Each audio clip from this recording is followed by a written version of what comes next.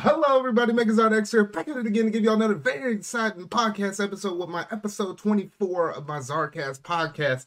And as you can probably see right now, at least if you're watching the YouTube version of this, I definitely changed out my layout. You saw like a countdown timer from the start of whenever this podcast is about to kick off, as well as the snazzy transition and going into my actual intro though. So yeah, so honestly, I've been going through and I've been changing some stuff up. 2022, brand new year, brand new me. And I decided, you know what, there's some stuff I wanted to do or improve upon on my channel though. And this is just one of the little things that I've been doing though. But in the description box down below or in the show notes, if you're on one of my podcast servers, down there, you'll see a link. I did create a brand new Czarcast Twitter account where basically you can kind of keep up to date on anything for my podcast, where there's like updates on start times and stuff, because I am starting this podcast a little earlier than what I normally do. Whether it's that, little topics, little surveys and stuff that I might poll y'all on, throw that little bit of information up in here on the podcast, or anything else in between. That's what I would primarily use that account for, so that way I can just kind of relay some information directly to y'all. I'll still go through and retweet it with my regular Twitter account and whatnot though, but that's what I'll basically be doing though. So yeah, so you do have that to look forward to. Go ahead, and the link's down there in the description box / show notes down below, so you can follow me on there and just keep up to date on anything else with my podcast series though. Now, with that little bit of housekeeping out of the way, at least for the topics I have out for tonight, got to talk about a couple of brand new trailers that just released from Nintendo for some games that are coming up here within, literally, one being the next couple of weeks, the other one being within the next couple of months.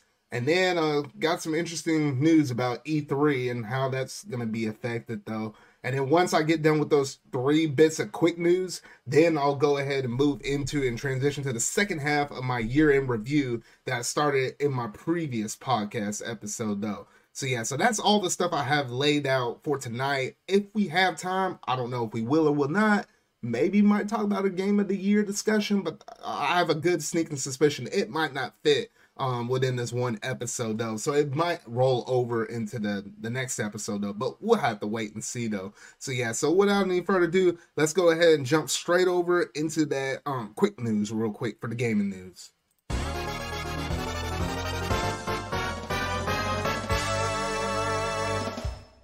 Alright, so starting things off, we did get confirmation that E3 for the year of 2022, it's canceled. Or at least not canceled entirely, but it is canceled in the sense of, yes, there is not going to be a physical meeting E3 for this year. It will be online only. And that's to come to, no shock or no surprise due to the fact that, well, coronavirus is still going on. You think we would have been almost through the hump or through the hill, but especially not here in the U.S. Definitely no.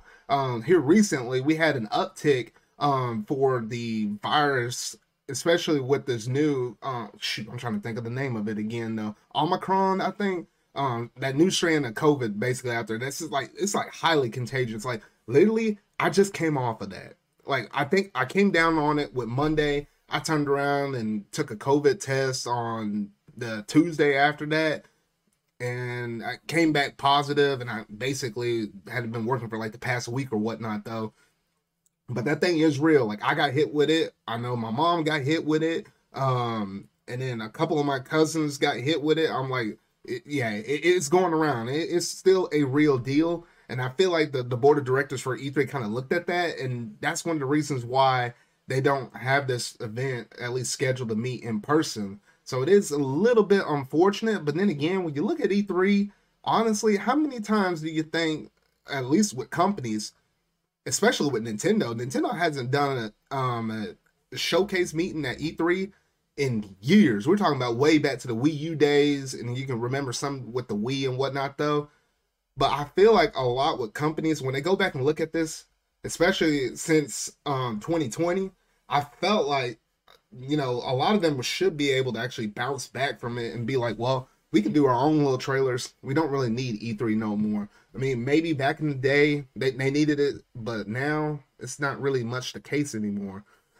So yeah, so that's pretty much it in terms of that E3 though. But y'all gotta let me know down in the comment section down below what all did you think about this. Was it kind of disappointing, the fact that we're not holding the physical E3, or is your mind kind of basically like, whatever, it is what it is? Because most of our stuff, we just get it through digital news, through direct state of plays, Inside Xbox, all those kind of events. Like, you know, even Square Enix started to do their own types of presentations as well. Everybody's doing their own stuff, so that really won't kind of affect the name of the game though. But yeah, so that's it in terms of that quick news for E3 though. But now, we got to jump into a couple of new trailers that we got here recently, because recently we did get a brand new trailer for Kirby and the Forbidden Land, and I'm like, oh my gosh, this game looks really, really good. I ain't gonna lie, because I mean, all the different copy abilities and stuff like that, and we knew that it's basically like Nintendo's, well, it's not necessarily their first take of a 3D Kirby game. I mean, you had some of them side games like Kirby and, I mean, not Kirby, Kirby Air Ride and stuff like that. So I mean, it's not out of the norm of them doing 3D Kirby games in that kind of sense, but in terms of mainline, it's just mostly been 2D for the most part. And we're finally getting an attempt for a 3D one. So I'm like, oh, that is really nice right there. I am really digging this though. And it does seem like, at least for the level structure of what they got going on right now, I feel like it's a mix. It's definitely a mix between 3D World and Mario Odyssey. The reason why I say that is, in terms of the scope, it does look like something like Mario Odyssey-ish within a level, but it's not nearly as big as, like, you look back at the Sand Kingdom, no way is one of these levels like that big. And the reason why I say 3D World is the fact that when Kirby was hovering over the main world, you did notice that there were like little tiny level hubs on the big world map. So we are going to take it one step at a time, moving from level to level, but they're not necessarily super big like Mario Odyssey's kingdoms.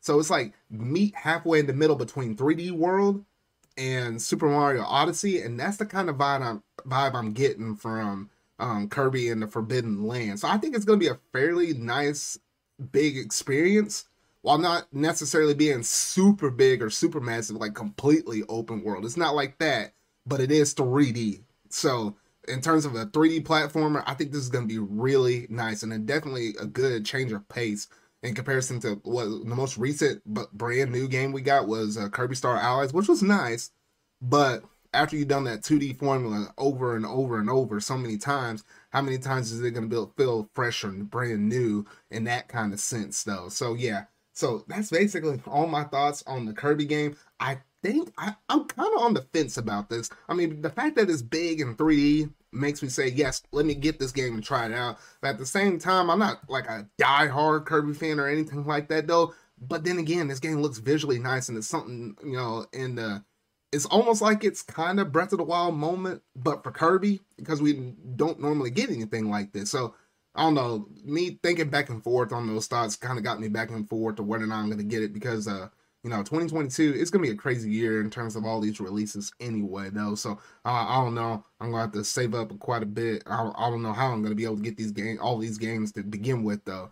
But yeah, so that's basically all my thoughts on Kirby, though. But y'all got to let me know what you think about this. And it doesn't come out too far from now. It comes out on March the 25th. So, yes. So, a lot to look forward to with Kirby. A lot to look forward to.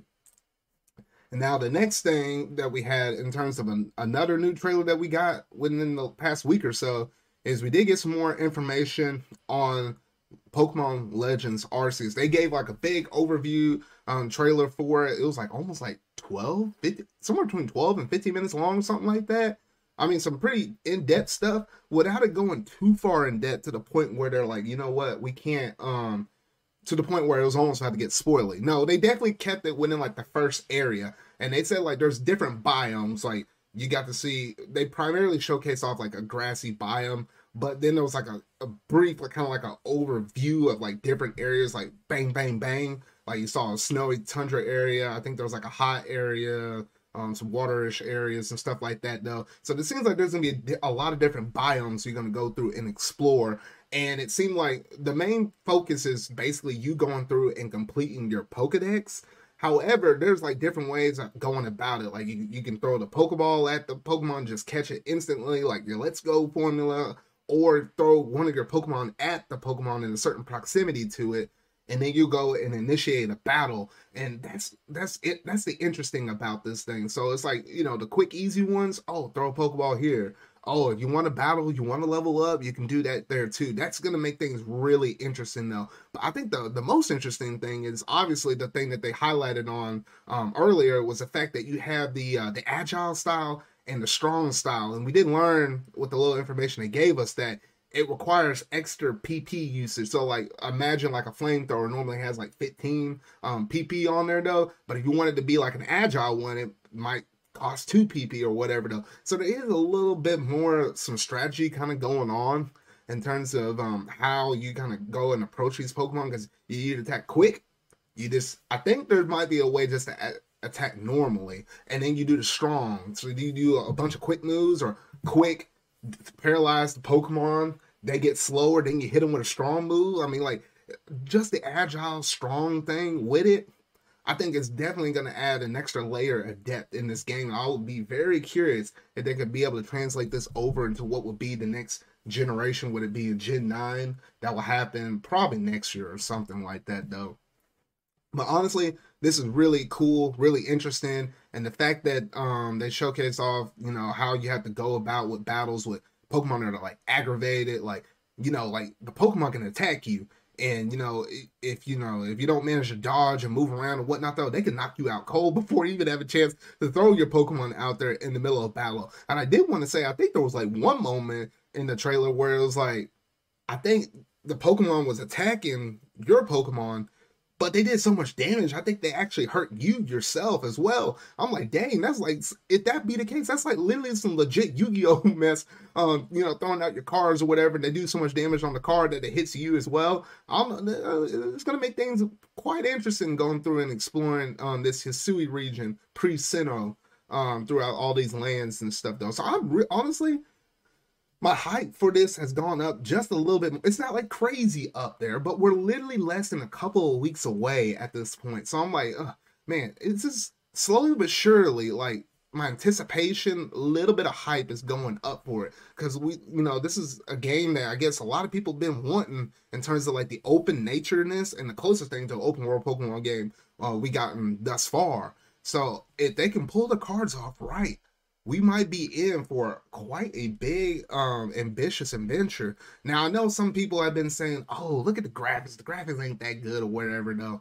I'm like, I don't know about y'all, but I'm like, I know Game Freak is slow, and you literally got to take it one step at a time. But from what they showed, I'm not too bogged down on the graphics or whatever, though. I know it's not gonna be nothing beautiful or nothing like Xenoblade 2 related or anything like that. Nothing to that extreme level unless they start outsourcing some of their material. But from what they showcase right there, as long as that gameplay loop is fun enough, the graphics won't boggle me down that much. So I'll just say keep an open mind with this game if you're one of the people on the fence based upon how the graphics look in the game. Just kind of keep that in mind as we get a little bit closer to this release date, though. But yeah, that's basically all I have to say on this one trailer for Pokemon Legends Arceus. But y'all gotta let me know down in the comment section down below or somewhere on Twitter or wherever. And let me know, what are your thoughts on Pokemon Legends Arceus as we inch close, one step closer each and every day towards the brand new trailer, though. Y'all just gotta let me know, though. But yeah, so I think that about does it in terms of that trailer, though. And basically all my 3 major quick news subjects between E3, the brand new Kirby and the Forbidden Land trailer, as well as the Pokemon Legends Arceus stuff. Some news that happened this week, or the past couple weeks, so to say, though, but not too much where we're back in the norm of things, though. So yeah, so that's going to basically do it in terms of all the quick news, though. So now we'll go ahead and transition over into the next major topic for tonight, that being my year-end gaming review.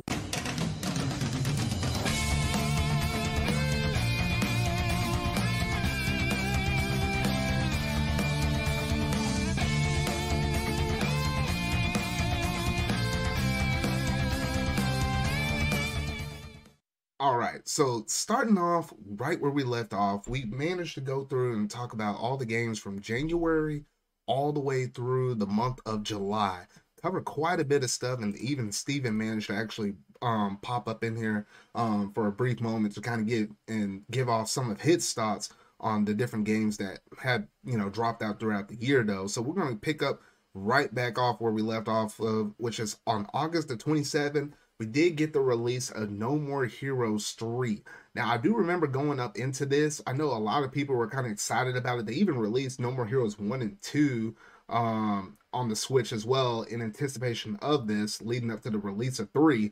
And a lot of people were kind of excited about it. And from the words that I heard from most people, some people digged it, some people didn't. I heard from most people in terms of like the open world aspect, it didn't look as clean or as good as like what it could possibly look. But that thought aside, if you're a diehard No More Heroes fan, you probably liked it. You might have had some nitpicks here and there or whatever though. But overall, it seemed like a pleasantly good experience from the creator on it though. So yeah, so that was like the major thing I was able to pull from August. Wasn't too much more kind of going down in the month of August though. So I was like, oh, okay, whatever though. But yeah, that's about it for that month though. Now moving over into the month of September, this is where things started picking up as we got a little closer into the holiday season. Because on September the 7th, we had Sonic Colors Ultimate that released. Now, originally, Sonic Colors is a good game. Don't get me wrong. Like that's one of the few Sonic games I found to actually be pretty good, pretty pleasant. Like I remember playing Sonic Unleashed and then turn around and playing Sonic Colors. I was like, both of those are some really good Sonic games though. But for Sonic Colors Ultimate, they didn't have like the traditional Sonic team making that, probably because the regular Sonic team is in the process of making the brand new Sonic game we're getting in the year 2022. So they had a different studio making this game, and I was like, when they released Sonic Colors Ultimate, it came in like a sort of kind of glitchy, crappy kind of mess. Like people were kind of glitching all over the place, crashing it in some areas and stuff like that, doing some weird stuff in the game. And the game's not necessarily bad at its core, because this was a game that originally launched on the Wii back in the day though. But in terms of how they released it and how it was optimized and stuff, I think particularly the Switch version was definitely probably the worst version out of the three. But all three of them, whether it be Switch, the PlayStation, or the Xbox versions, they still all had their crazy hiccups though. So yeah, it was kind of a butcher mess. I don't know if they managed to improve it since. I mean, I know they've been doing patches and stuff to kind of get it up to par where they want to have their golden standard of it though. So I know it is better than the original launch of it though, but that did kind of put a sour taste into most people's mouths whenever they got the games day one though. But yeah, we did have that game that came out on the 7th though. And then turn around a few days later on the 10th, we did manage to get WarioWare Get It Together. Now, that was a game that was made by Intelligent Systems, and, it was only a matter of time since we had Fire Emblem a couple years before that. The previous year, in 2020, we had Paper Mario and the Origami King, so it was only a matter of time before we had a WarioWare game. And we did manage to get it this year on the 10th. And overall, it seemed like a pretty nice little package. A lot of different micro mini games. The key little twist with that game was you get to control all these different characters, the whole Wario crew, but each character controlled a little bit differently, which kind of made the approach of how you beat a mini game a little more complex, in the sense of you can go with it with Wario, flying with the hover pack one way though, but then you got to use another character that zips around a whole different way or whatever though. So it was kind of interesting. That's the kind of interesting twist they did with WarioWare, but it seems like it did fairly good, and people who really like WarioWare games, they kind of gravitated to it pretty well though. So yeah, so we had that going down. Now a little closer to the end of September, things stacked up a little bit more. We did manage to get Deltarune Chapter 2 release, and you know what? At this point, I was like, man, it was such a big gap between Deltarune Chapter 1 and Deltarune Chapter 2, to the point where I was like, dang, I almost kind of want to wait until, like, I still hadn't finished Chapter 1. And now Chapter 2 is out, and I think they said Chapter 3 will also be free, but I think after 3, if I'm not mistaken, I think from that point forward, I think he had like 6 more chapters in mind or something like that. I know after that, he's going to release like a big pack, and then that is going to wind up costing you. So it's like the first few chapters you get for free, kind of get a feel of the game, try to, have him try to hook you in it. and then a batch of chapters after it, that's when it's going to start costing us. So yeah, so we did have that. At some point, I will get around to it. I just don't know when, or it might not be until I manage to have the complete game in my hands, though. Because, I mean, the way how it's kind of releasing now is sort of kind of episodic at the moment, though. But we did have that. And then also on the 23rd, we did manage to get a Castlevania Advance Collection. So it's not nothing like brand new as a brand new release, but something re-released in the sense of Castlevania. Because I mean, when was the last time you had like a brand spanking new Castlevania game? I thought so. So anyway, it was nice to be able to have them bring over more Castlevania games, because we did have the Anniversary Collection released a few years ago, and now to have the advanced games come over, that's pretty good too. I probably will get that game at some point when it drops in price. I know it's then on sale. Like normally it sells for 20, and sometimes it goes on sale for about $15 or so or something like that though. But beyond that, I'm probably gonna be cheap. I'm gonna probably treat it like the Castlevania Anniversary Collection, where I bought that for $5, 75% off. If it hits $5 ever, that's when I know for sure I'll swipe it though. But I'm just kind of keeping an eye out on it, just trying to figure out when I want to kind of pull the trigger up on it though. But yeah, we did have that game, and it did come out on the 23rd. Now also on the 29th, a game that I didn't actually put my hands on, but I did have it a request from one of my friends, and that is a game called Melty Blood. Came out on the September the 29th. And my good friend Sylveon, he was the one that put the request up in there and wanted me to actually mention it in the year in review. Because at least for him, I know he's been on that game playing it a whole bunch. I think also my friends Hax, maybe Alexis, I can't remember. I know they've been playing it as well though. And it seemed like a fairly kind of interesting, kind of fighting game. And if it wasn't for the matter of fact of how many other games I'm prioritizing at the moment between my Switch games as well as some of the PlayStation 5 games I got, I probably might have jumped in and tried to see, what's all the hype about it in terms of that game, though. But honestly, it seems like a pretty cool little fun little game, though. If you want to hear more about it, go ahead and hit my friend up on Twitter at Sylveon_25. He'll probably give you the lowdown on that game, though. But I did wanted to mention it because he wanted me to just kind of tag it up in there, though. But yeah, so it seems like quite a bit of stuff that went down in the month of September, though. So we'll go ahead and bounce over to the month of October because, oh boy, on October the 5th, we did get Nick All-Star Brawl that managed to release on the Switch, PS4, as well as the Xbox One. Now, with that game, everybody was thinking it was going to be the Smash killer. It's going to be the thing that put Smash out of business. The thing, because literally, when this game was announced earlier on in the year, it was a game that most people were like, oh good, now we can kind of roll over our Smash hype. Since the Smash DLC is about to end, we'll go ahead and just transition it over to Nick All-Star Brawl. And to me, it's pretty cool seeing all these Nickelodeon characters kind of duke it out and smash it all up in that game, though. Like, literally, you got Reptar, and you got SpongeBob characters and stuff like that. You got some Hey Arnold characters here and there, though. I mean, some old school goodies, like, Leonardo. I can't remember. They put two of the turtles in there. I can't remember the other turtle in there, but the other two are missing. But yeah, so quite a good representation of Nick's characters. But the thing that kind of got me where I said I probably won't pull the trigger on that game is the voice acting. There's no voice acting at all, which if you go back and think about it with the Smash Brothers, all the Smash Brothers games with their voice acting clips and stuff, it just gives it a little bit of extra breath of life up in the game. But the fact that there's no voice acting up in there, it's kind of And then you turn around and we get in the Warner Brothers Smash-like clone, and it's having voice acting, but it's like free to play. So I was like, I don't know what Nickelodeon was thinking. I mean, yes, they always could include it as DLC later in the future, though, or updated patches, but I just don't honestly see that happening. So it is a shame, at least on that front, the fact that they're not going to be able to do that, though. And then outside of that, I do know that there's not like a traditional jump button up in the game, which that is kind of a little bit sad as well, because I'm like, or not jump button, there is a jump button, but you don't have to, tilt the stick up in order to jump, like in Smash. That's not up in there. So I'm like, oh my goodness. So yeah, so I was like, I'm pretty mixed on that. I'm pretty mixed. So I was like, oh, I've been playing Smash like that for years, and you telling me you don't have that option? I don't know. But overall, it seemed like the game did okay-ish, and I know probably the biggest audience for it was probably on the Switch, though. But yeah, if you really like that game, let me know what you thought about that game because I'm kind of curious where it stands now. I don't know if the game is necessarily dead yet, but I know there's probably still a fan base out there that probably still goes through and plays through that game though.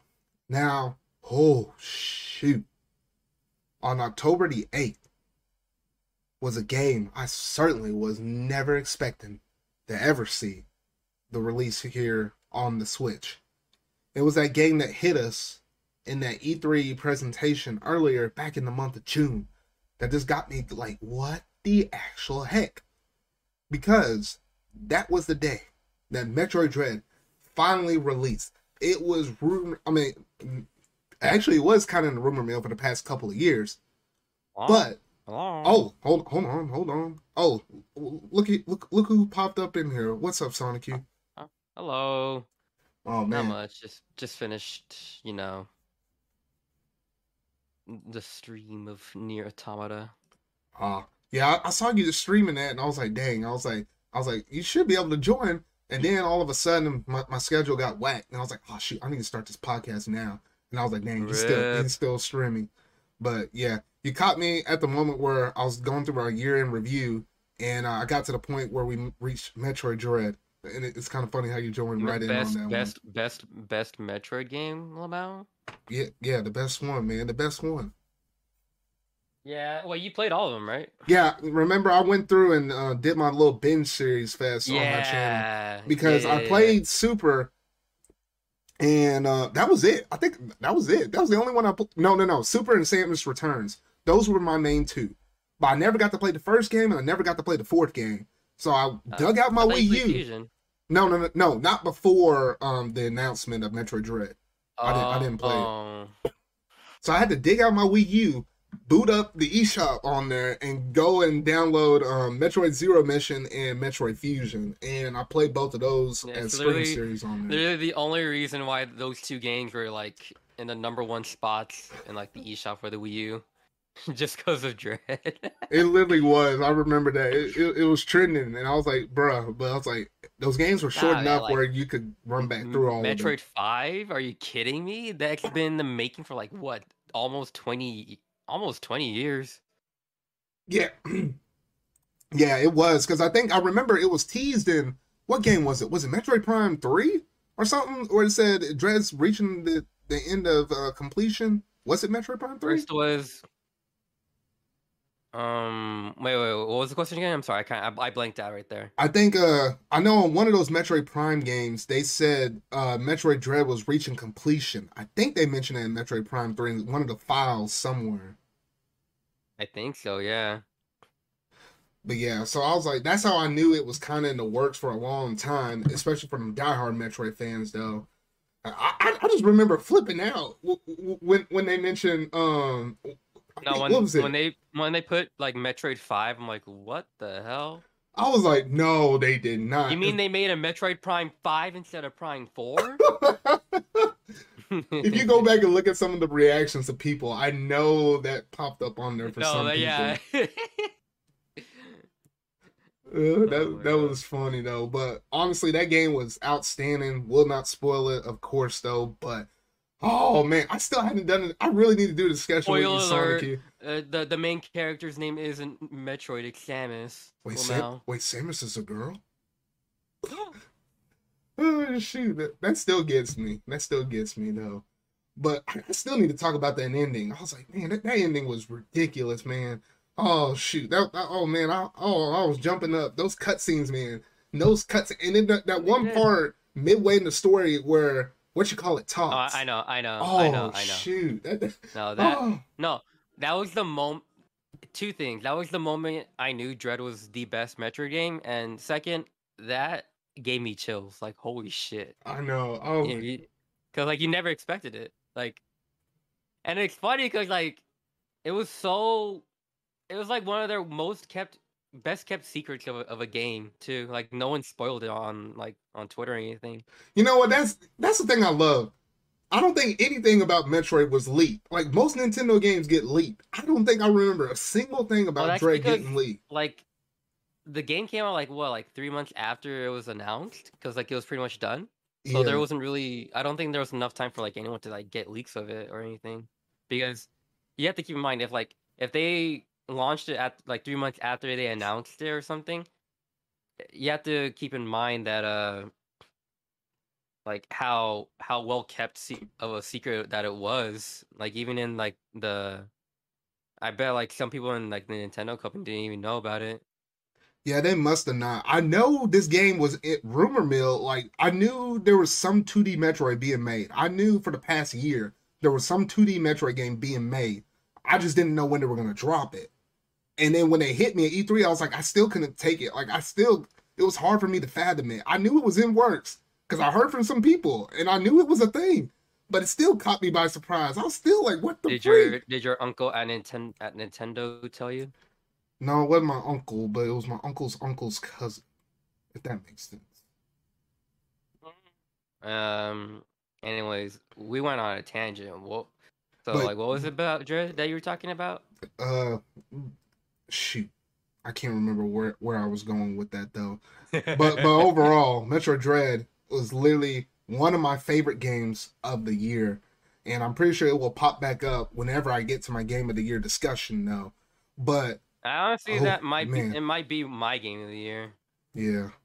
It's definitely up there. It's definitely up there. But you got anything else to say about Dread before we move over to the next game? Uh, it's very. You don't really need to play any of the other Metroid games if like if someone's like thinking, ah, do I have to play the other ones? No, just go for it. Not Like it necessarily. has like a And they it give you has that like a recap. summary. Yeah. So yeah, totally worth it. But if you happen to play all the previous games, It's such Fusion a and fan Samus service of a game. Returns, those ones hit even harder for me after going through and playing through this game though. But still, honestly, oh man, The that was baby. an experience. That was an experience. All right, so after Metroid Dread released on the 8th, 10 days later on the 18th, you know the good old saying, all good things must come to an end.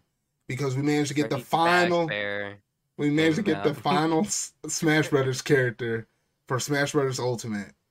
And it was the most highly requested one. The one that was always on the prediction list. If you went on and watched anybody's channels, they always predicted this I man don't say, think it please was give a me. prediction list. It was mainly just them hoping or No, something. Like predictions, hopes, I kind of throw them all together. I mean, you always saw it in people's lists. And they say, could he or could he not be a thing?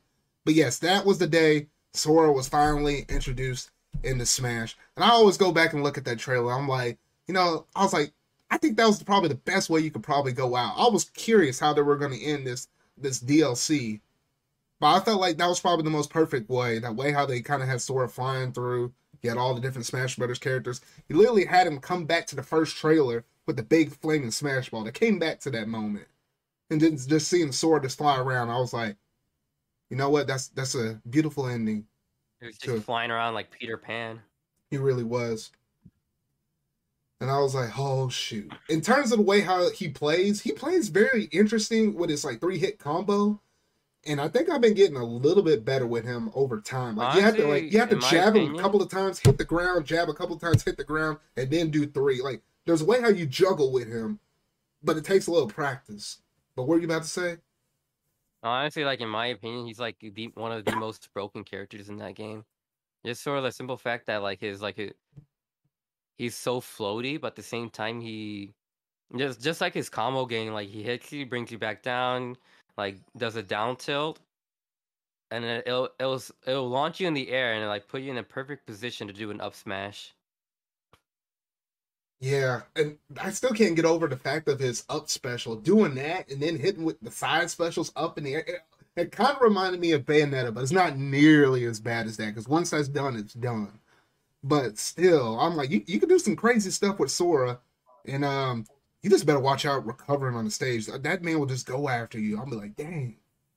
I don't know. I was like, as a huge Kingdom Hearts fan, I was so happy that he got in. Yeah, and it's kind of interesting because I remember when he was announced, I was going through and I went through and played Kingdom Hearts 1, and I finished Kingdom Hearts 2, I think, at the time. And then lo and Well, behold, you didn't finish Kingdom Hearts. Yes, I too. I finished Kingdom Hearts 2. No, you did not. Kingdom Hearts 1, I was done with it. And then Chain of Memories, don't get me started on that. And Kingdom Hearts 2 was amazing. I see why people love that game. You mean the card game?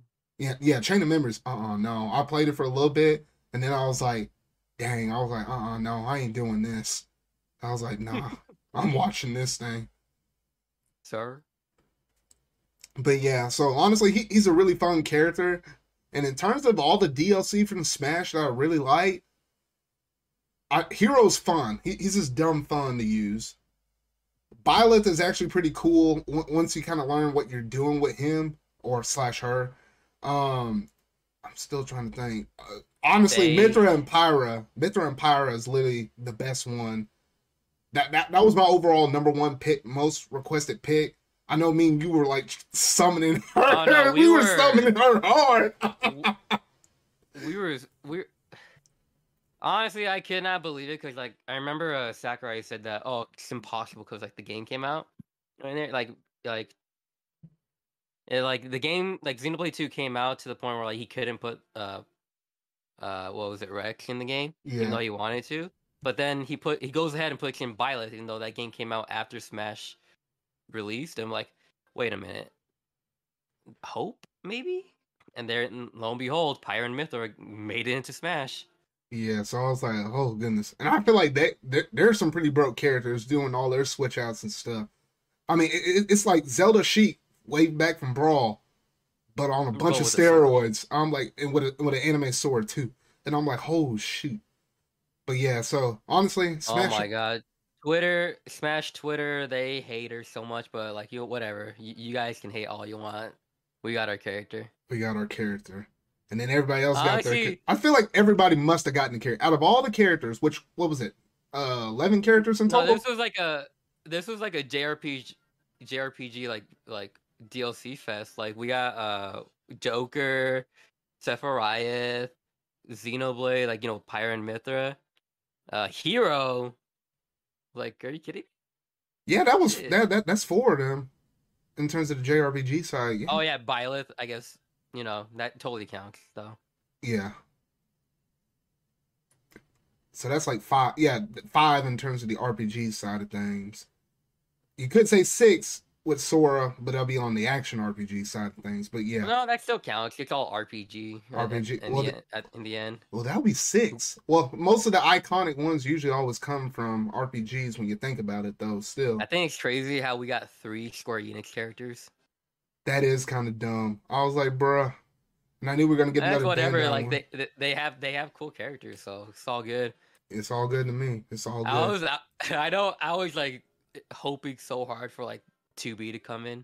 I was like, come on, let me see my Yorha unit. I was thinking it might have been possible. I am playing Nier Automata right now.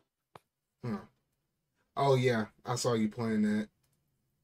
So yeah, I was thinking there was probably a chance that could have happened, but you know what? I'm impressed. I'm impressed with all the characters we got. Even the fact that we got even more fighting representation, even with the Tekken character that got stuck up in there. So I was like, oh shoot. But I guess that was Tekken with Kazuya and Terry.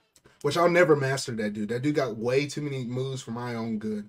I'm like, dang. Kazuya? Yeah, with all the directional moves, and there's even one where you hold the stick down, and you let it up halfway up, and then that does a stun punch. I mean, you don't have to use all the moves. About the electric Godfist move? I think so. But you don't have to like master all of them. Just like some of them, like the ones that you're most comfortable with.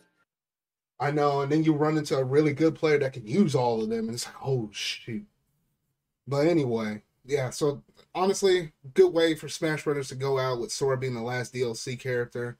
And the wait begins in terms of whenever the new Smash game comes out after this, it's probably going to be something rebuilt up from the ground up. I doubt it can be anything that's like with the same basic core there's never going to be something. There's never going to be like another Smash Bros. Ultimate. I imagine they're going to do something different. Like they're not going to let Smash die. There's going to be some kind of new twisted approach with Smash. But we're going back to like a roster, like somewhere between 64 and Melee's roster. Like it's not going to be nearly as big. and they're probably gonna overhaul a lot of different characters and stuff. I don't know, but I feel like they'll We're not probably still gonna. port Ultimate. I feel like they'll still port that over and have that the goal I don't think that's alongside. gonna be I don't know. that's even gonna be possible because you have to remember, like Sakurai himself stated, like it was really hard to get some of these characters, especially Cloud and like Sephiroth Well, it must have been and Cloud, Sephiroth, Sora Snake, and and Sora Sora. and Snake. Dang, I don't So know. yeah, like I don't think they're ever gonna port this game. It's just gonna be on the Switch, Yeah, which it's not the end of the world. I mean, I mean, you still people still pull out their game cues for Melee, so I mean, we'll do the yeah, same with Smash Brothers. We'll be like, all right, time to fire up the Switch again. I don't know. For me, I don't want to like play Ultimate again, like with the online being the way that it is. Maybe just local and that's it. Yeah, That honestly, that's like the one biggest fault that Ultimate has. yeah, it's definitely that online. Kind of bums me out every now and then when I jump online, and then sometimes I get 3 matches that run perfectly. I'm like, what the freak is this? And then I boot it up again, and then it sucks. I'm like, oh shit. Honestly, I feel like just uninstalling it because like I already have all the characters in Elite Smash, so might as well Bruh. just leave it as it is. Yeah. Alrighty. Well, I guess that's it in terms of the Smash talk. Moving over to October the 26th, we did get the release of Guardians of the Galaxy, and surprisingly, I didn't pick that game out. I didn't. I heard Well, it's good though. yeah, from everything I heard, it's good, and I picked it up. I hadn't gotten to it yet. Eventually, I'll get to it at some point this year. But surprisingly, there's been a lot of good things. Even on Metacritic, I think it's like high 80s or low 90s or something like that. It was enough where it got nominated for Game of the Year, I think, for last year. But I heard a lot of good things about it. I'm kind of curious to see what's good about it. And I imagine the music's probably good with the way how they probably incorporate that with some of the battling, or not battling, some of the fighting that's up in the game now. Yeah, it's a shame that we can't hear it though, unless we buy the game. Oh, yeah, because I think, was it something with the way how, I guess, streaming with the copyright or whatever, though? Yeah, no, you get litigated if you stream it with the music. Dang. And I guess there is a streamer mode, but I guess it doesn't feel the same either. So it's like, eh. Nah. Alrighty. But yeah, that's basically it on the 26th. I will get to that game eventually, but we'll see what I think about it once I do play it, though. And then one of the big games, or should I say the second big game of October, that being Mario Party Superstars.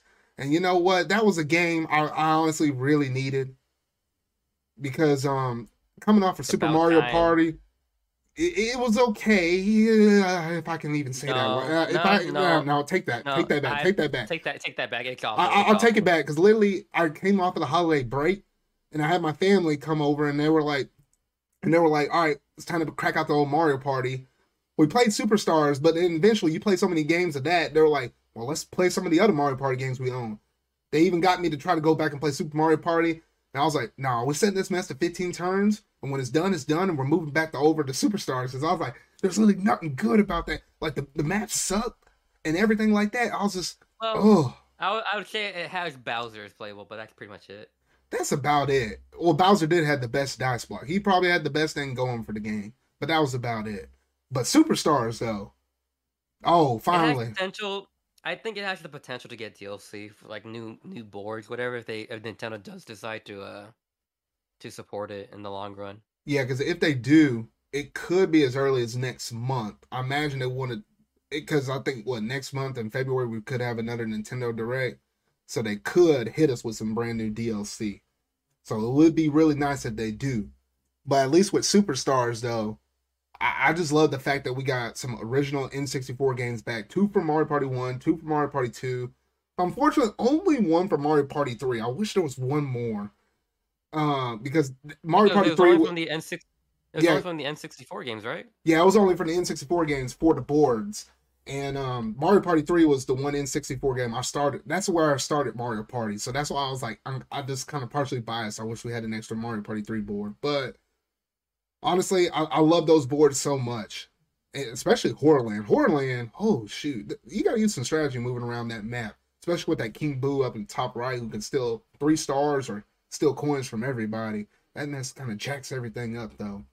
But honestly, I love all of the mixture of different mini games to get from Mario Party 1 through 10. I like how they do the archives with the history and stuff, like with the encyclopedia and stuff.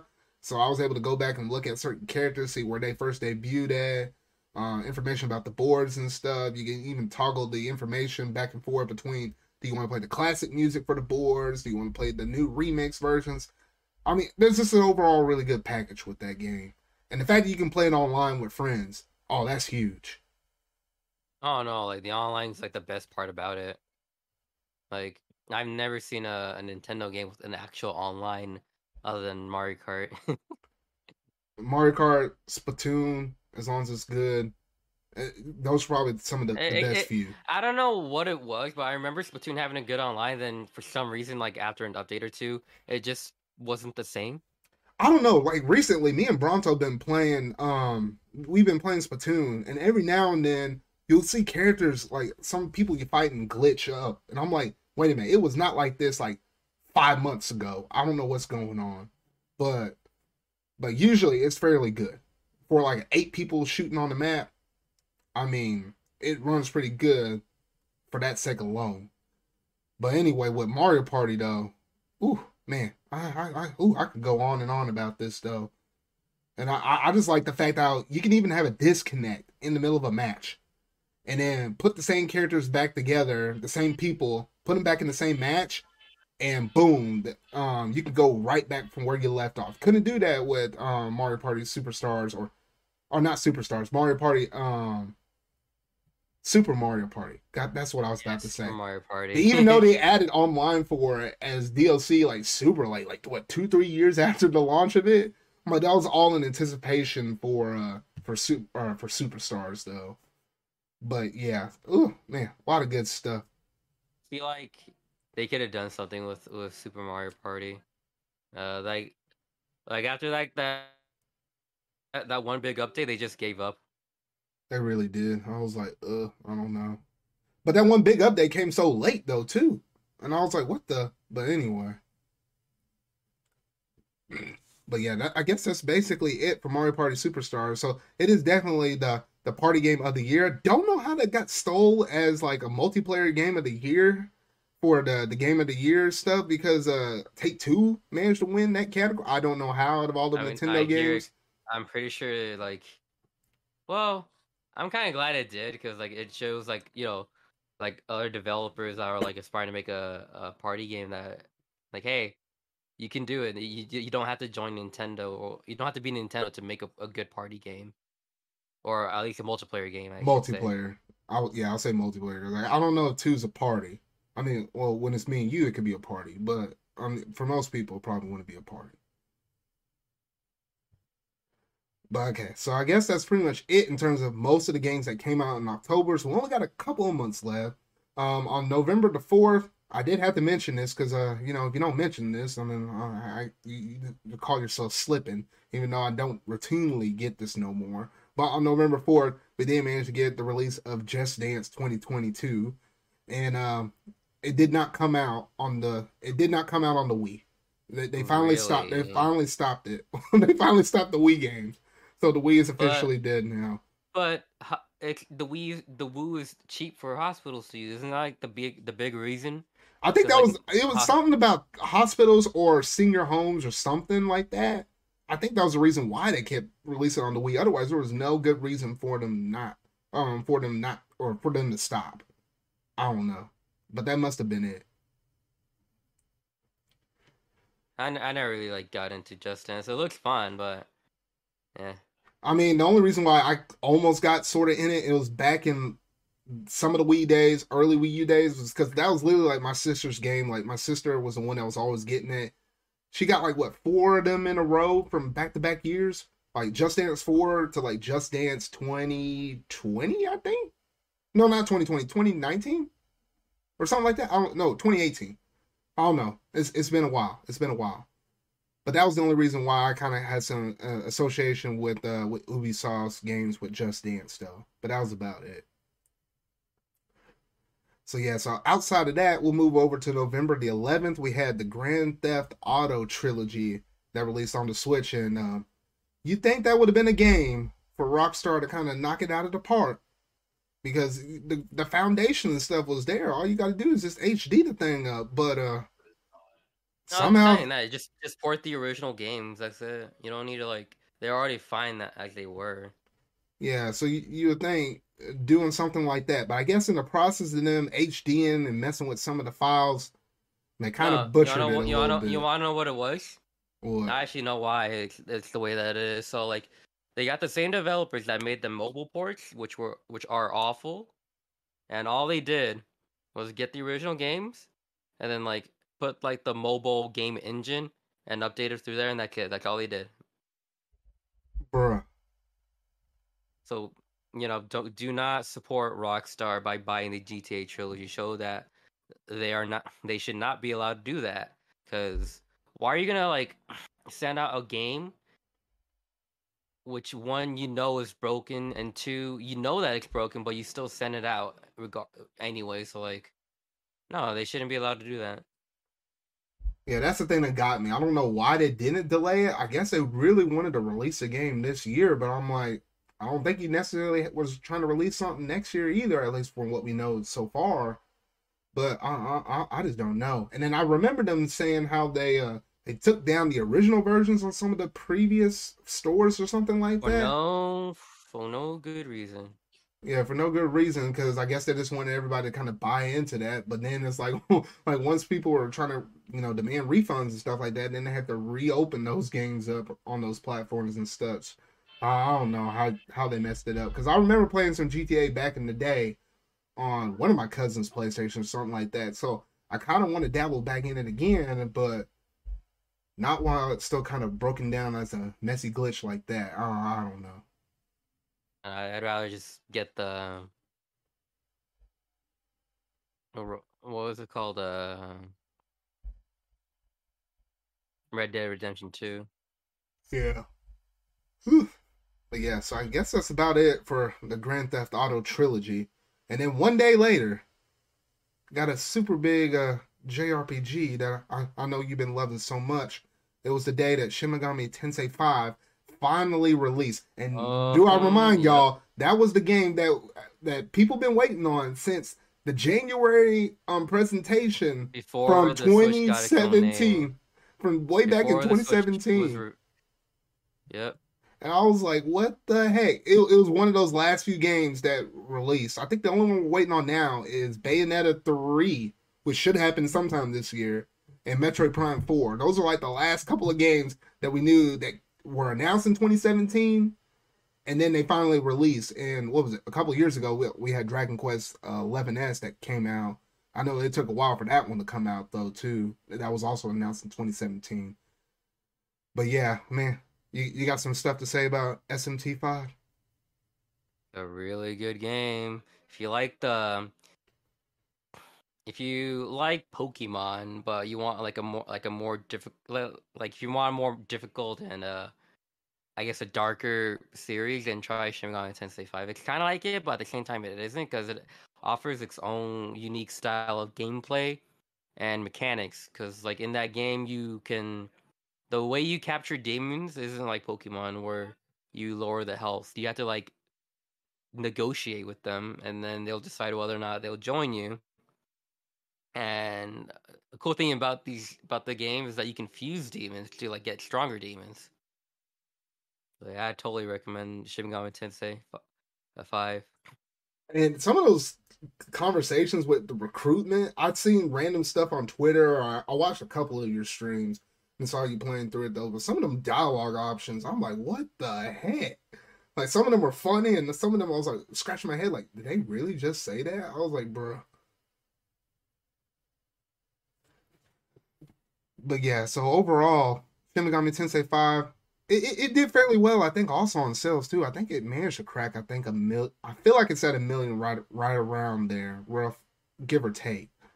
But I felt like it did fairly good, and it seemed like, Atlas did a fairly good job on that game, though. So kind of curious what will be the next brand new Atlas game that they'll do after that. Well, it'll probably shift back over to Persona 6. I have a feeling, because with their anniversary stuff kind of going on right now, though. But yeah, so honestly, looking forward to what they got next, though. And I know we got a couple Atlas games coming up in the year 2022. We got like the We got the Persona 4 Arena game coming out here fairly soon, and some other Atlas game that's like a visual novel. I think those are like the couple next new things that they're trying to port over or whatever, though. But yeah, so that about does it for SMT5. Then jumping over to November 19th, 1 week after SMT5, we did get the release of Pokemon Brilliant Diamond and Shining Pearl. And I know when the game was first announced, what was it, me and you? I felt like we talked about it in one of my videos. I don't know if it was because we watched the thing live or I was talking about it after the fact or something like that, though. But we were we were constantly optimistic about the game. Like we didn't know what it would kind of turn out to be. Like the art style kind of rubbed us one way, but then we are like, but it's dominant, but it's the Gen 4 remakes. But then later on, the thing was like, I'm pretty sure I said like if it didn't have platinum content, then I wasn't gonna get it. And you know, flash forward to its launch, yikes.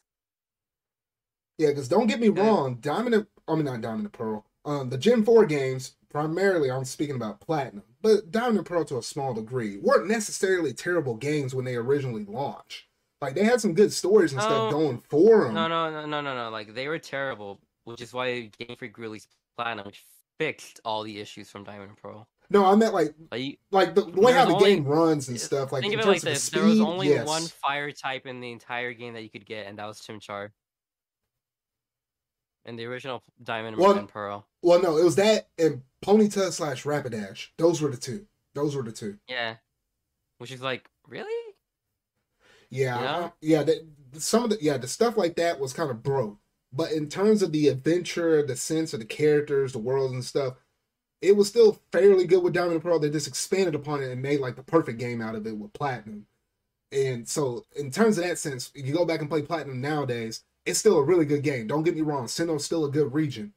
But even myself, and you know how big of a Pokemon fan I am, Sonic Q, even when I was going through and playing Brilliant Diamond, I made it all the way to the point of the 6th gym leader. I beat him, was going back to Mount Coronet, and since then I have not touched it, and it's been like a couple of months now.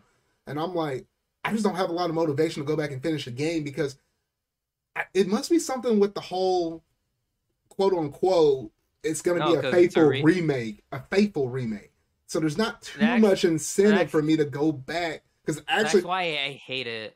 Because like, why stay faithful when you have when you can add more content, which they did, but I guess for some reason they made a huge IQ move of not including platinum content, which is like the worst thing. Well, we'll give them small little credit. It's not really small little credit. They did put the outfit up in there. I was gonna throw that up in there, but it ain't much of a bone. It was like a penny. But anyway. No. They screwed up my favorite generations. I can never forgive them for that. I know, and it kind of got me worried. I was like, well, if they did Faithful Remake and had Ilka make this one, I don't even want to know what the Gen 5 games go, because Gen 5 is complicated in the sense that they're not going to include the battle train. Watch. I mean, Gen 5 will be complicated in the sense that you have Black and White, which tells one story, and you literally have Black and White 2, which literally back in the day when those games came out, it was advertised as new. Like they threw that slogan new, like 2 is new. Because literally the first 2 gym leaders and the route to where you get up to the city that's like inspired after New York, completely new routes, completely new gym leaders. The only thing that was the same is literally like obviously the Pokemon that existed in Gen 5. But outside of that, everything was new leading up to that point. So I'm like, how do you incorporate some of the new areas that was offered in the second versions of the games? But in the sense of telling a story, you really only could tell like the original Black and White story, even though people will want the Black 2 and White 2 story. But unless you do a new game plus, I don't even know how you add all that up in there. So it's like it's even harder with that one. Say what? There is no new game plus. There's never been a Pokemon game like that. I know. I was like, you would literally need to do that in order to kind of showcase off the Black 2, White 2 content. Because you literally have to run through it again with a different character in order to get that kind of telling from it. Because there's no perfect way. I felt like unless you do the new game plus and they break their mold and do that, there's probably going to be no way you're going to be able to include that content up in there without it conflicting in some way. Because the stories are 2 different things that add up together. I don't get why Game Freak doesn't like include New Game Plus in their games. Like it's such a simple thing that's like a what's it called? A standard for like most JRPGs, like New Game Plus. Uh, So you think Game Freak would do that as well as like multiple save files. yeah, you would think, but for some reason they just don't. I don't know. They're just they're like really behind, or like compared to like other series that have evolved. Like look at Breath of the Wild, look at like you know the Breath of the Wild Zelda franchise, the Mario franchise. You can already tell that Splatoon's gonna be doing something incredibly special with their game, Yeah. So, or just any game. yeah. So I don't know how they're My gonna handle my that. hopes. Oh, go on. We know that the Gen 5 remakes are gonna be coming in. I feel bad for like for the people that love Gen 5 because You, you know they're gonna mess up. oh, shoot. My my expectations were so low, yet they somehow managed to like go beneath that with BDSP. I don't know. And also with Gen 5, the thing I loved about that game was rotation battles and triple battles. Like that mess was And like my favorite rotation thing was battles. Oh shoot. yet they decided to cut that out even though everybody liked it. So, Yeah. and the thing is, why did they cut out the seasons? Like, really? That shit was so cool. Yeah. And I know also in Black and White, they literally have easy and hard modes in that game. And I know Exactly. that's not gonna be up in, in when they do it. They know that we want hard mode, so why do they not do it? And literally, I think the only difference with hard mode was like I think it jacked all the levels up by like 5. Maybe with certain gym leaders or Elite Four members, maybe it went up 7 levels. But oh, I don't know. That's gonna be a whole nother topic whenever it'll probably be 6 or 7 years from We now. probably shouldn't talk about it because we're just gonna go. You know how I am with Pokemon. Like both you and me when we get to like discussing Pokemon, we're just gonna go off on a tangent, and that's gonna be like a 2 hour conversation or whatever. It'll be a 2 hour conversation for 6 or 7 years from now. Oh shoot, that's gonna be that's gonna be a long time from now. I don't even know what I'll be doing by then. Oh goodness, oh Or goodness. who knows? But like, yeah, it, I want to get Legends Arceus, but I'm on the fence about it. Like on one hand, what I've seen so far looks cool and all, but on the other hand, it's Game Freak. So you know, Hey man, they got Quest in the game. They got Quest. I never thought I would see a day where Pokemon game has Quest up in it. I'm like, what? that's so cool. That's so cool. But it took them this long, really? I don't know.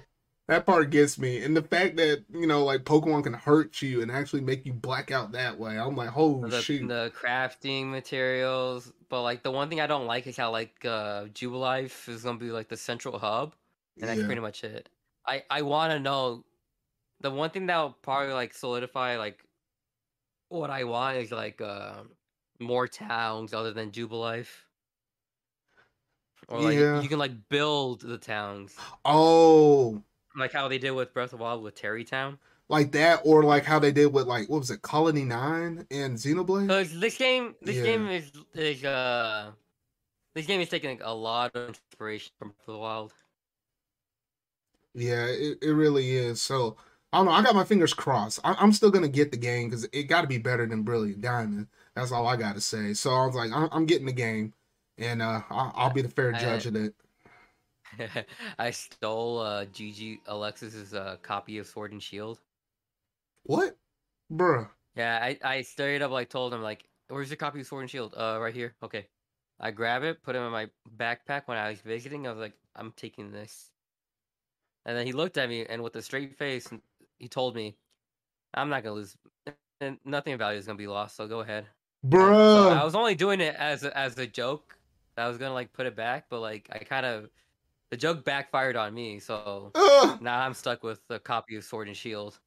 Bruh. That's messed up. All Oh, he right. doesn't care. It's Sword Yeah. and Shield. It better not been sword and shield. Wait, he has Well, sword, doesn't he? no, he has sword. Oh, okay. All right. Well, yeah. Well, I guess that does it for the Pokemon Brilliant Diamond and Shining Pearl segment right there, though. If you never played the games before, you probably will have an okay time playing through those games. But if you're Yeah. one of us that played the original ones, Diamond and Pearl or Platinum, especially Platinum, then Stick with Platinum. yeah, I might say skip it. That's literally my opinion. I never thought I would say skipping a Pokemon game, but if you literally played Platinum before, I feel like there's no value lost skipping over this game. That's just where I'm at right now. But yeah, so that's it on that. Now in December, Honestly, I'm sorry. Like, I just want to add one more oh thing. yeah, Like, the go one ahead. Pokemon game that made me feel that way was Ultra Sun and Ultra Moon. Oh, Literally released like what almost a year it after was Sun and Moon, basically a year. Basically a year. and then nothing was changed other than like new evolutions and like the last island. And I don't get why they decided to change Lusaming's story when she was like a really good villain in Sun and Moon, but whatever. Yeah, it was her, and I remember what was it Lily? Lily didn't feel as impactful in Ultra Sun and Ultra Moon than Yeah, she because did in like Sun and she Moon. left the island, didn't she? Like Yeah, in she Sun and left Moon. the island in Sun and Moon, and I was like, dang. But I don't Oh think yeah, she it's did that in her. Ultra Sun and Ultra Moon. Yeet. But yeah. All right. Well, in terms of December, I have a couple more games left that were some fairly notable ones, and they both released on the same day. Because on December 3rd, we did get the release of Big Brain Academy Brain versus Brain. And I think the last time we had a Big Brain Academy was like back on the Wii. And I know one of my other friends that I knew from college, I know he was excited to have this game because it's been years since he's been able to play one in the series, though, and for it to be a new one nonetheless, though. But yeah, if you're interested in like those kind of games that are like kind of learning based and stuff like that, there's even a demo out for it. I hadn't even dabbled with the demo. I probably should just to kind of see what it was like. But there is a demo out in case you're kind of curious about the game though. But it is like one of those learning kind of games though. Have you messed with it, Sonic U? No. Okay, that's what I was thinking though. But yeah, so that is out there. If you're curious about it, you can try the demo and then you can buy the game if you really like it. But also on December 3rd, I know this was a game that our good friend Sonic said that he was getting was the Danganronpa Decadence, the one where it's like four different Oh, versions of I that game that came out. I have that game too, Do you have the complete but one with all four games? yeah, yeah, Okay. I decided to get that one. Have you played it yet though? Uh, no, not really. That's what I was thinking. I was like, dang, I'm kind of curious, and they do have it split up because I guess the physical version was it technically considered as a limited edition, but it's the package where it literally gives you all four games. Or if you want a few of the games and not all of them, then you go to the eShop and download them digitally and whatnot. Though I'm kind of curious about it because I heard so many things about it. So maybe at some point I'll get it if I notice it kind of going on sale or something like that, though. I don't know. I'll keep my eye out on it, though. Yeet. But did you have anything else to say on that one, though? Danganronpa is cringe. Avoid it. Hmm. The reason Bruh. why I say that is like it's an actual meme where people say, "Ugh, you bought cringe." Bruh. All right. How it be? Well, I guess outside of that, that basically concludes everything I had up on this list for our year-end review. I know Sonic, you missed the first half where it was like me and Steven tackling from like January all the way down to July. And then basically me and you kind of ran from August to the rest of the year through December though. But yes, managed to finally get this thing knocked out. It took two parts to get it all knocked out and done though, but I did manage to get it done. And I'm looking at the time. I actually do have time to go ahead and talk about the game of the year discussion. I might as well go ahead and do it. I'm like, shoot, go ahead and get this thing done with and finally pack all of this stuff up though. So with the game of the year discussion, the way I want to kind of approach it is to basically have our top three games for the year. Like we'll talk about like our third game or our rank number three game, our rank number two, and our rank number ones is going back and forth though. I don't know if you know your top three off the top of your head, Sonic Q. I kind of know mine. I already have my top two. I'm trying to think of like the third game. I'm trying to think. Oh, I got it. Never mind. I got it. Oh, you got yours? I was trying to remember. All right. I know one, two. Oh, okay. Okay. I think I know. I know my three. It's just the order of where I put my two and my three. Dang. Oh shoot, it's tough. You want to start with three, and we go back and forth, and we talk Yeah, about it. yeah. We'll go back All and right. forth. I'll let you go first with your number three. Let me decide which one's my two and which one's my three. I'm just juggling my two. But All right. what's your number three? For me, number three is it's a little game called Monster Hunter Rise. Wait, that's number three for you, Yep. bro? No, it's like the thing about Monster Hunter games.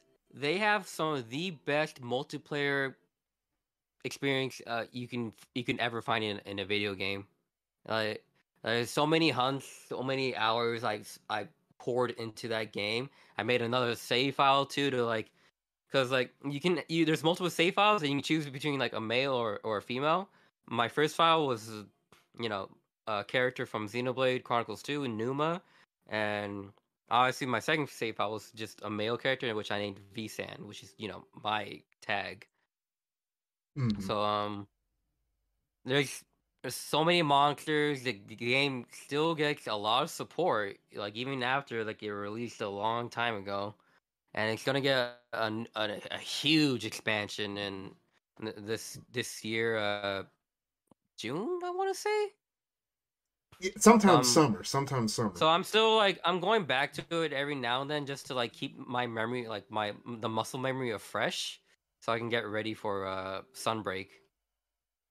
Well, yeah, that's my number three. That's your number three. I'm kind of shocked. I thought that was gonna be higher, like a one or a two for you. That's why I was shocked when it was number Oh, three no, for you. no. I don't know. Like that's for multiplayer, but like the other two games are single player, Okay, single player games. I got you. Yeah. Oh, I'm still thinking between my three and two, but I'm just gonna have to call the shot on this though. All right, so my number three for my game of the year literally has to go to Neo: The World Ends with You, because with Neo: The World Ends with You, I was like, it was a game for a series that I remember playing the original one, and I played the Switch version. Wasn't able to play the DS one. I made it work. I played it in handheld, made it work. But I love the story so much. And when they hit me with that Neo: The World Ends with You announcement, I was like, no, they did not. And I knew they were bringing back characters and stuff. I felt like they were basically going to conclude it because the first game ended, fairly well, but you could tell they were sort of kind of leading you on with the whole the additional new day on the final remix version of it. So whenever they hit me with this game, I was like, oh, not only is it HD on the TV, but you're actually able to use button controls to play this thing out. So you don't have to necessarily like play it in handheld mode or use your Joy-Cons and play it with motion controls or whatever though. So that alone sealed the deal with me. And the way how you can just zip in with your different characters with your pre-assigned pins and just be able to just tap a button and do it. I was like, that was just great. In terms of the characters themselves, oh my goodness, it just felt so good, and I don't want to go over the edge and talk about all the story and stuff because it's one that y'all have to play out for yourselves though. But I find it as a darn tootin' shame the fact that it got robbed from Soundtrack of the Year in the Game Awards thing. Wait, who did it lose against? No, it didn't even get nominated. That's the problem. It didn't even get nominated for the soundtrack. Wait, who did win? Which game did win? I have to look it back up. I'm not even. I can look it up right now, and you can like continue with your. Okay. Yeah, because I don't know how it got gypped. It should have at least been in the category thing for that though. But outside of that, I just love the characters so much in the world building and the sense of scope and scale with it though, as well as the music. Like the music, I was just bopping and jamming on it. That's literally what kind of got me into Spotify. Just to kind of make sure to have that soundtrack on me so I could just kind of listen through some of the tracks in there. Because some of the remixes from the original ones and stuff like that was absolutely amazing. And then when you finally do get to the very end of the game, which, shoot, the final finale boss run was kind of... I found it. Oh, what was it? Honestly, even if it was on the nominees, it would not have won. Dang. The winner was Nier Replicant. Ugh. Which, if you know anything about the Nier games, they have some of the best scores ever. Ugh. No, no, no, not. Ugh. It's like No. I'm just saying, like, it would have been the Square Enix versus the Square Enix, which is kind of typical. But the thing that just gets me is the fact that it wasn't even nominated. I'm like, say what you want of, who wins or whether or not. Like, Nier obviously was probably still going to win, but I just felt bad that it didn't even get nominated. That's all I got to say. yeah, but yeah, no. It's honestly, I forgot some of the gaming the awards. I honestly did not care for the show itself. I just want to see if if the what's it called, if the judges were bowed out like the last game of the year, like Yeah, The Last of Us. yeah. And then last thing I got to say about Neo is the fact that Square Enix did not do what they needed to do in order to capitalize and promote this game. I don't know why, but remember back with their presentation, they literally promoted the crap out of the Guardians of the Galaxy game, which still turned out fine and good. But they did Well, not I promote think this game at on all, and that's the thing that frustrates. Like more of us fans were promoting the crap out of this thing on Twitter, saying how good the game was, but they turned I around and think said the it didn't reason for live up to that, the expectations. I was like, you didn't like promote it. I think the reason for that, like why I'm not gonna say like why Neo Tui didn't get the promotion that much as it should have gotten it, but like for Marvel, Disney was like, hey, here, here's some money. Promote our games a lot. Promote this game like a lot, please. Not please. You have no choice. Do it. Which makes sense. But you would think, as niche as it kind of is, they should have done something more with. I don't know. It just chaps my heart. But overall, take it from me. Yeah. Take it from my boy Bronto over there on Twitter. This game is amazing, and if you hadn't touched it, hadn't messed with it, you need to do so. You'll get more out of it if you play the first game before you play the second game, though. But nonetheless, you can still get a really good Play time the out of DS this game. one. Play the DS game. Look up the cutscene for like the extra shit. Don't play the one on the Switch. Yeah. I mean, that's if you can find a DS one. I don't know how expensive the DS Oh one no, is. they're cheap. Oh, is it cheap? Yeah. I'll look it up real quick. Huh. At least they should be, because with the Switch version being out. Hmm. Um, Tui DS. Yeah, $40. Oh, okay. Well, I guess it's not that bad. Not that bad. But yeah, so that's pretty much all I have to say on Neil the World Ends With You as my third pick. So we'll go ahead and move over to our secondary picks. So what was your secondary pick? Resident Evil 8. Ooh. Oh my god, it's just everything about that game was so good. It hit all the right notes. Capcom, you know, they were kind of dunking on Konami Silent Hill with the second a certain part of the game where I genuinely felt fear because I did not want to be in that building. It's something else.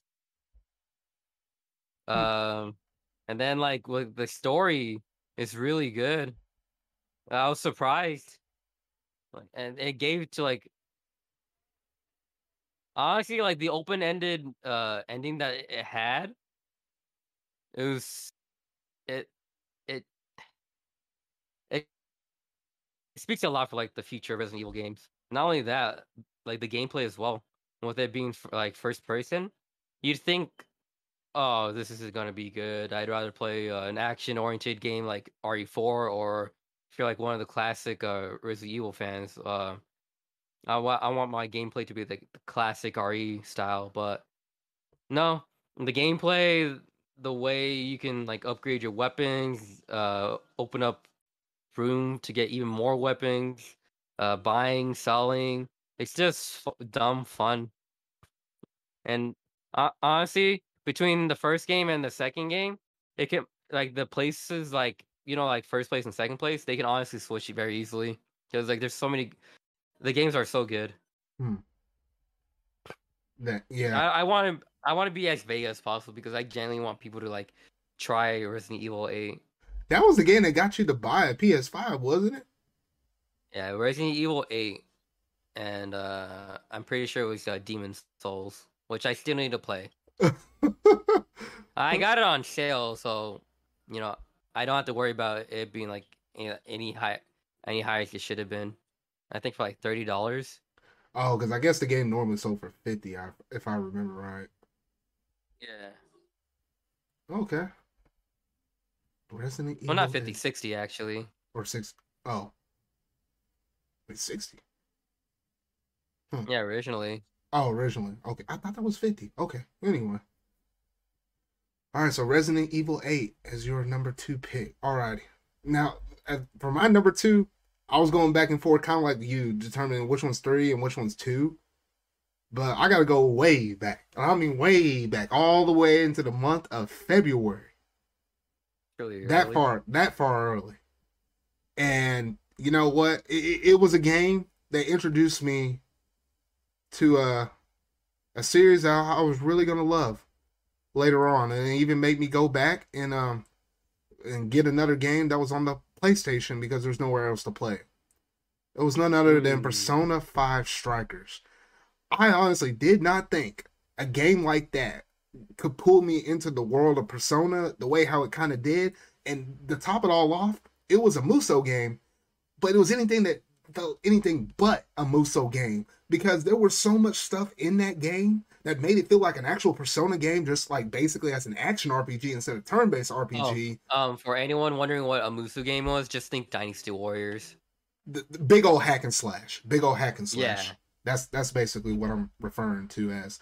But while the battles did kind of feel like that, it wasn't to a large grand scale as it was like what you're thinking, like with Hyrule Warriors or a Dynasty Warriors thing. It wasn't like that big, but it felt small enough to where okay, it seemed kind of realistic with what you could imagine with some of the Persona stuff that happened in some of those cutscenes. Like you can look at Persona 5 Royal and some of its cutscenes, they look like the type of enemies that they were facing at certain times and how they were ganged up in certain situations very easily relatable with Persona 5 Strikers. It was the way how they juggled all of the fighting combat and stuff. The fact that you can rotate between all of the different characters from Joker to switch over there to hit my boy Ryuji, then you can switch over there to On, and you can switch over there to Makoto. Like it just felt good with all the different characters that you had and how differently they controlled, as well as being able to incorporate the weakness scale with the personas and stuff in terms of which personas you will use on certain other personas that out there that are on the ground that you're fighting at the moment though. So just different ways how they kind of handle that. The strategy with how you kind of approach running through the levels and stuff like that. Some of the puzzles kind of got me scratching my head as you got a little further along within the game though, but it just felt that much more rewarding once you did it. And then some of the different twists and elements with the story whenever they did play out, it just felt really good just kind of play as an action RPG instead of your traditional RPG. A different kind of fresh little take, but I did enjoy it nonetheless. It was weird with my Persona series things because I actually got introduced with the anime first, then I jumped over and did the sequel, and then turned around and did the actual story with the Persona 5 Royal. So I was all over the place though. But nonetheless, that was a really good Persona game for me to kind of start off on. And it's something I will always kind of hold close to my heart. And it's probably something that will kind of make me a Persona fan going forward. Like I'm kind of curious to see how Persona 6 is. And I kind of do want to play Persona 4 Golden if that rumor happens to be true of it coming to the Switch later or other consoles as well. Because I ain't playing on PC. I tried playing on PC, couldn't get it to work. But overall, a fantastic game. Didn't think my number 2 pick would happen that early on in the year though, but it's still kind of it still rings at the back of my head every now and then. It's just a phenomenal experience. Music and everything. Ooh, chef's kiss on all of that though. But I think that's about all I had to say on Persona 5 Strikers though. I didn't know you had Mm. anything to counter to it or whatever though, if you wanted to add I some. never played a Persona Strikers, and I don't really feel like I'm gonna be. I'm ever gonna Get pick it around up. to it. Yeah. Yeah. But it's interesting nonetheless, or especially the way how they kind of built off of the characters. That oh yeah, ooh ooh, I don't know. Sophie, I just don't Sophie I though. just don't Ooh. like Muso games. It's weird because I don't necessarily like them either, but that one just did it for me. I was like, golly, I don't know. Most other Muso games, like even Hyrule Warriors Age of Calamity, it was nice for the story aspect, but I don't see myself going back and picking that one up, probably running through it ever again or anything like that, unless it's been like years or something. Ye- But yeah, so that's basically it for my number 2 pick, though. And then our number 1 picks, which I have a strange inkling suspicion we're probably both in the same boat on this one, though. But I'll let you go ahead and say what your number 1 is first. Does it start with an M? Yeah, Uh, is there like aliens that you to kill? yeah. Um, is there the baby? There's the A baby. reference to it, the baby? There's the baby. Is there like is there like a funny dragon that's like chained up, but then he dies in lava? Yeah, but there's like 2 different ways you can kill him. You can go through the belly button or shoot him up in the head. I wonder. We were probably thinking of two different games. Dang. Metroid Dread. Shoot. Like deservedly. For me, it is like the game of the year for me. Like it's so good. I it does everything perfect for me. Like as a Metroid fan, like as a fan of the series, it's amongst the other Metroid games, it is the best Metroid game. The cutscenes were a welcome addition to the series because you don't think Metroid as a cinematic game other M but it does it so good and well that and not only that, it does the same thing that Super did, where it tells a story through its environment, which is like, mwah, thank you, Mercury Steam. You know how to make a Metroid game, and it genuinely speaks like what's it called you know that it's gonna have like a good future, like because I feel like Nintendo is gonna like uh source them to make the future 2D Metroid games. Yeah, because Mercury Steam, they've been knocking out of the boat. I remember back in the day with Samus Returns on the 3DS, and remember, this was back in 2017 when they also announced Metroid Prime 4. I saw them release Samus Returns, and I was like, dang, I played Oh, did Super you also get Metroid. the amiibos with them? Yeah, I got the amiibos too. Oh shoot, those things are fire Yeah, too. Squishy amiibo, Squishy Metroid though. Ooh, mine's top still tier. in its little amiibo case. Set them free, man. Set them free, Oh, I had to protect the baby. bruh.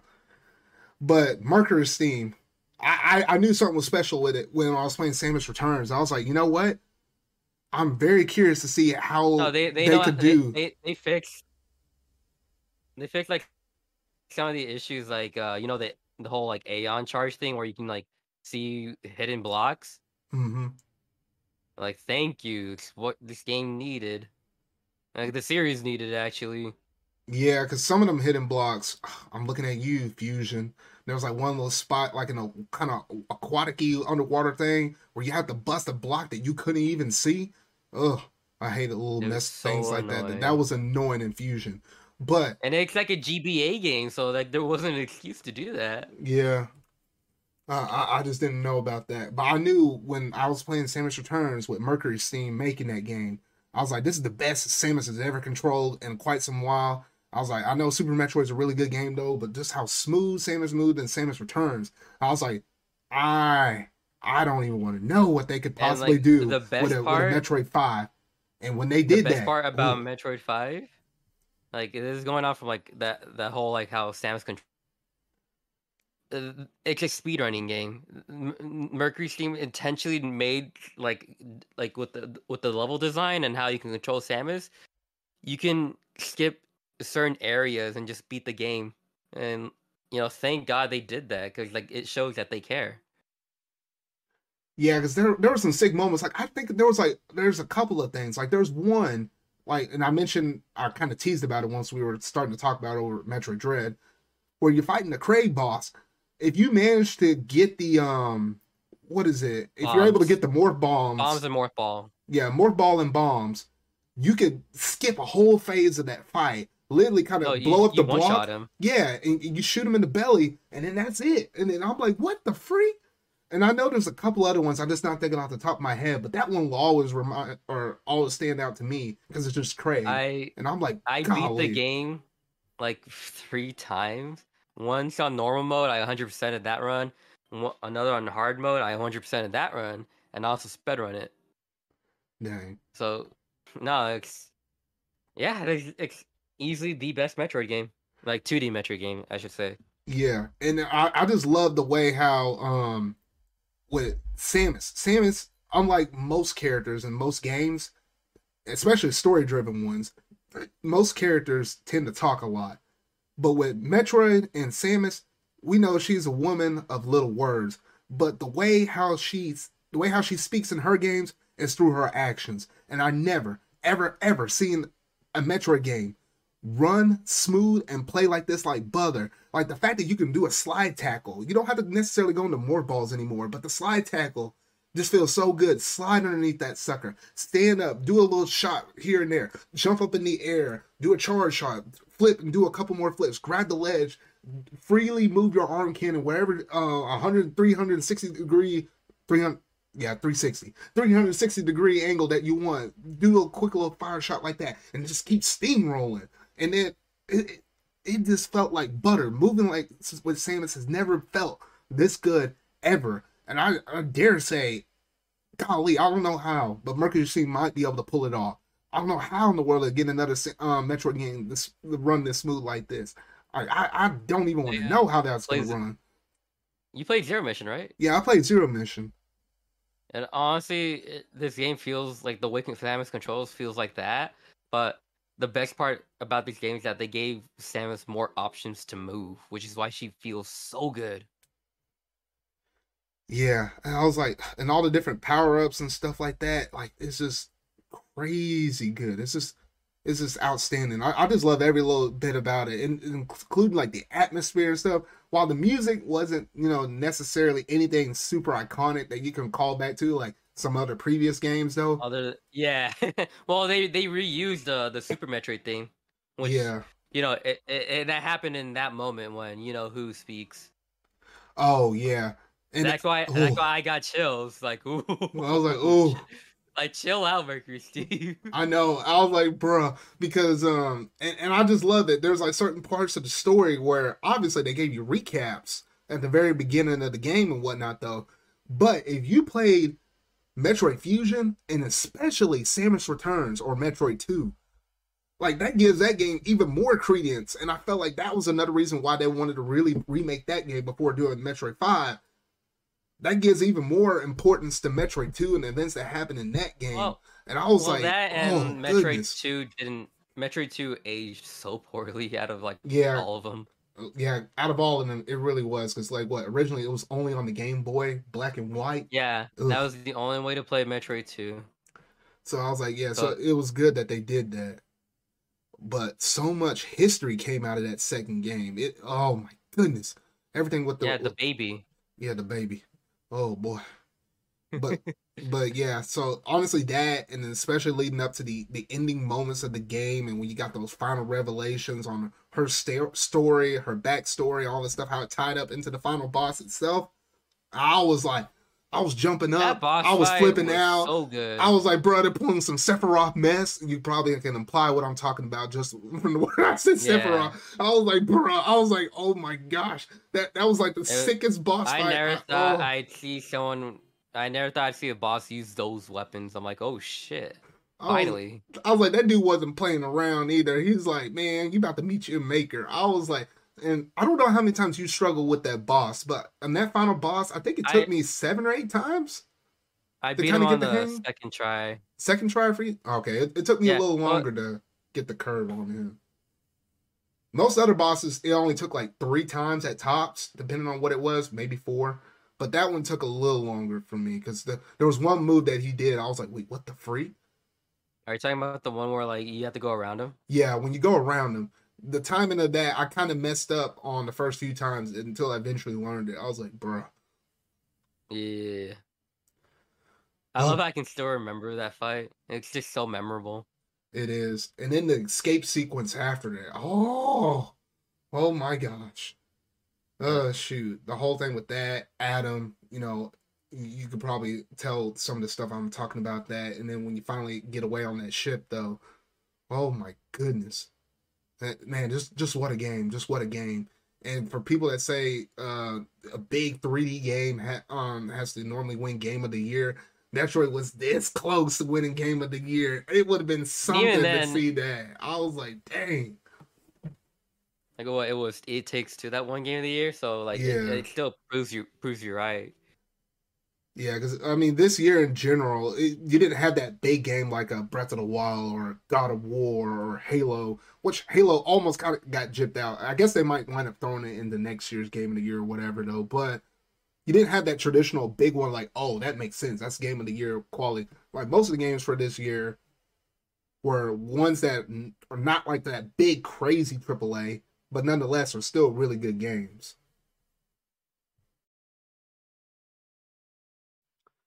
But yeah, did you have anything else to say on Metroid Dread? I think I got most of my thoughts out on it though. Buy it. Oh yeah, buy the game, get the game up to 3 million because the game has never sold more than 3 million copies, or the series. I think Metroid Prime was like the closest one back in the day on the GameCube, but outside of that, hadn't got close. I want to see it reach 3 million in 1 year because I know there's one YouTuber I watch, RGT85, and if it manages to sell 3 million in 1 year, he got to go through and play Balan Wonderworld. What So I'm like, fuck? I'm like, please, Metroid Dread, sell 3 million, please. I want to see that man play it. My Hero Academia has a battle royale game coming out. Oh yeah, I did see about that. I didn't mention about it, but I did see it. It kind of got me mixed. I have to figure out what the heck's going on with that. What the hell? Oh shoot. But yeah, I guess that about does it in terms of our game of the year discussion. But yeah, so a lot of good games came out in the year of 2021. I did want to give an honorable mention to Bowser's Fury because that was a great experience for a short bite-sized experience. I really did love that. I know Alexis would have said some words about it too though, but both me and him, that was a really good experience to kind of kickstart the things off in the year. They came back in February, came out in February, but yeah, that's one of my honorable mentions. That was a good game as well though. But ultimately, a lot of stuff came out, a ton of stuff. Did you have an honorable mention, Sonic U? I'm trying to think. Hold on, let me look through my PS5 real quick. I probably played a game. Oh, the network test for Elden Ring. Bro, no, you did not. That game's coming out next The month. network Next test, month? the network test, not the actual game. Oh, but isn't that game coming out next month, or is it? Yeah, Okay, that's what. But, game of the year. oh boy, oh boy. But yeah, so I'm I get. telling you, play a Souls game. It's really good. Oh boy. But yeah, that basically does it in terms of the game of year discussion, though. But let me know in the comments or on Twitter or wherever, though. Just let me know if you had your personal game of the year, or if you have like a top 3 picks. Just go ahead and just drop them down below because I'm kind of curious to hear what some of the other people's game of the years are. If you're a man or woman with good taste, you might say Metroid Dread, and if you say that, I'll like your comment or whatever, though. But if you got other games as well, I mean, no harm, no foul.